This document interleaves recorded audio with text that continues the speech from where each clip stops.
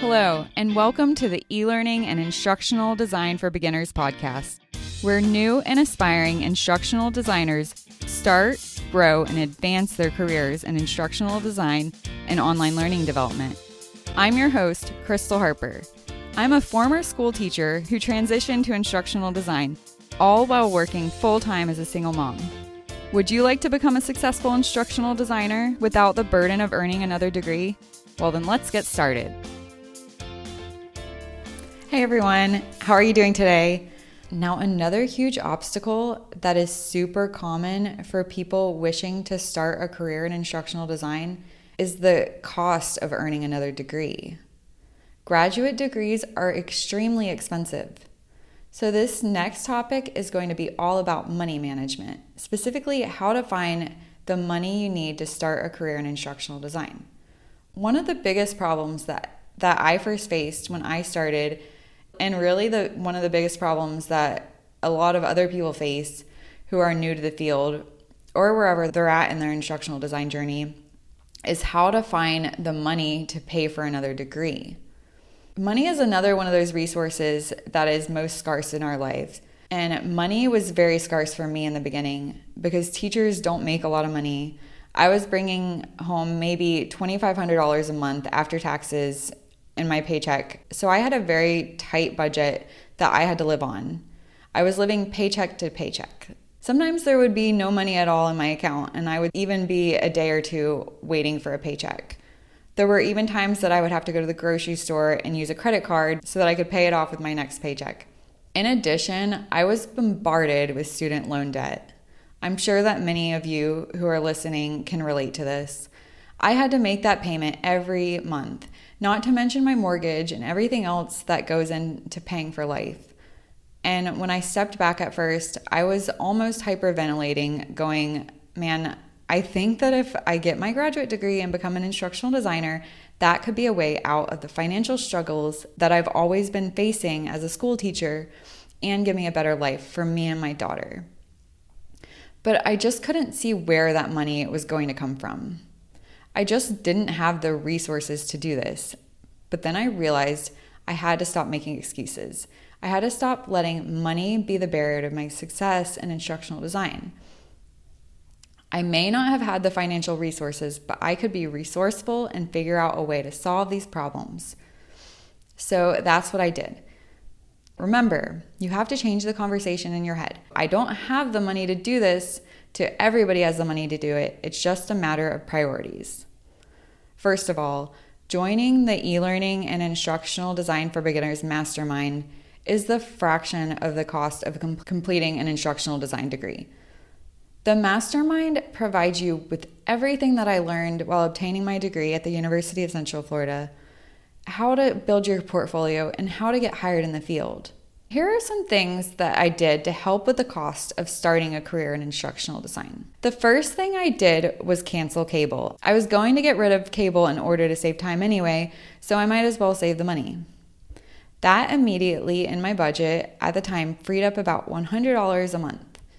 If you have cable now, I highly suggest to get rid of it. There's so many other alternatives now, like streaming service, that cost the fraction of what cable costs. The library is also a great place where you can rent free DVDs, and that's what I did with my daughter. I would check out videos for her instead of keeping the Disney Channel. But if you've already canceled your cable and are still stretching your budget, then there are a lot of other things that you can do to free up money too. I sell everything I don't use. If it isn't fair game, I would sell it to make money to my instructional design career. And my justification was that I would be making more money later in my future career. I could buy those things back later if I wanted to. For example, I had a really cool book that I loved that was signed by an author who had passed away. But when I looked online, I saw that the book was selling for $100. That was $100 that I could put towards my education and towards my career in instructional design. So I sold that book, even though it meant a lot to me. It was just a thing, and it wasn't as valuable as my future. All of the clothes that didn't fit my daughter anymore and had been lying around, or maybe just in boxes, and I thought that maybe I could save them for someone else, I ended up selling those too. I had yard sales, garage sales, Anything that I wasn't using or hadn't used for a year, I sold and got rid of. I got rid of all the clutter in my life, which also ended up clearing up mental space, not just room in my budget. Any collectibles that I had been holding on to for a while, I put those online and sold them. I used all that money towards my future career in instructional design. I also cut out luxury expenses. I skipped the coffee shop a couple times a month, and that saved $30 to $50 a month. I stopped eating out. That saved another $100. I quit driving around so much. I quit traveling around on the weekends so that I wouldn't spend so much on gas. That was another $50 I saved a month. I skipped taking my daughter to the movies once a month. That and started having movie nights at home and making our own popcorn. There was another $30 to $40. I made short-term sacrifices and was able to invest all that money into my instructional design career. Now that I'm an instructional designer, I have more freedom than ever. I don't have to look at the price tag so much anymore like I used to, and it's because I made those sacrifices then.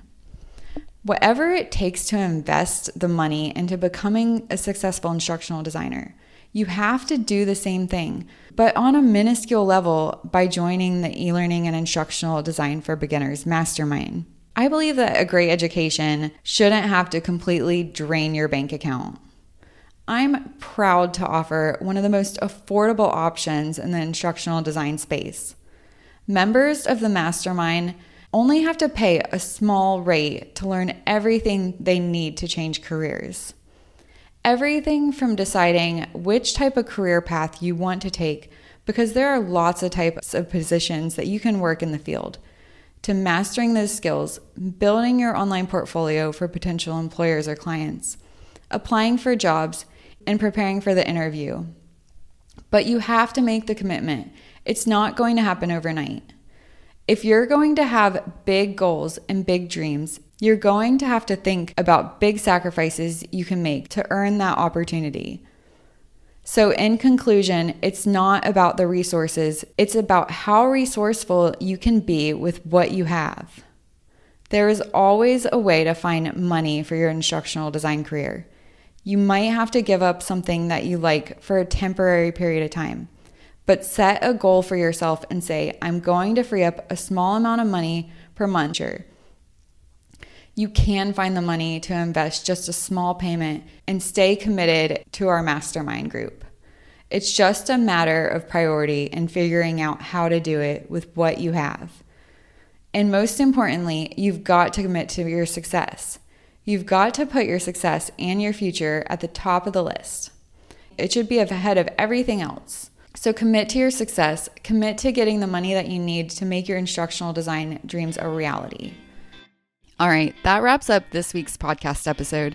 And if you want some more help and more guidance, then make sure that you sign up for my free e-learning and instructional design for beginners toolkit. Tools and processes that'll actually help you start, grow, and advance your instructional design and e-learning course development career. This toolkit will provide you with everything that you need to get started for a successful career in instructional design. Just go to www.eteachonline.com/toolkit. So if you liked this podcast, then you should definitely sign up for the toolkit. Just head to my website at www.eteachonline.com/toolkit. I've also got a ton of other free resources that can help you succeed in instructional design. Visit my website at www.eteachonline.com. Thanks so much for listening. Now go out there and take action on what you learned about instructional design today.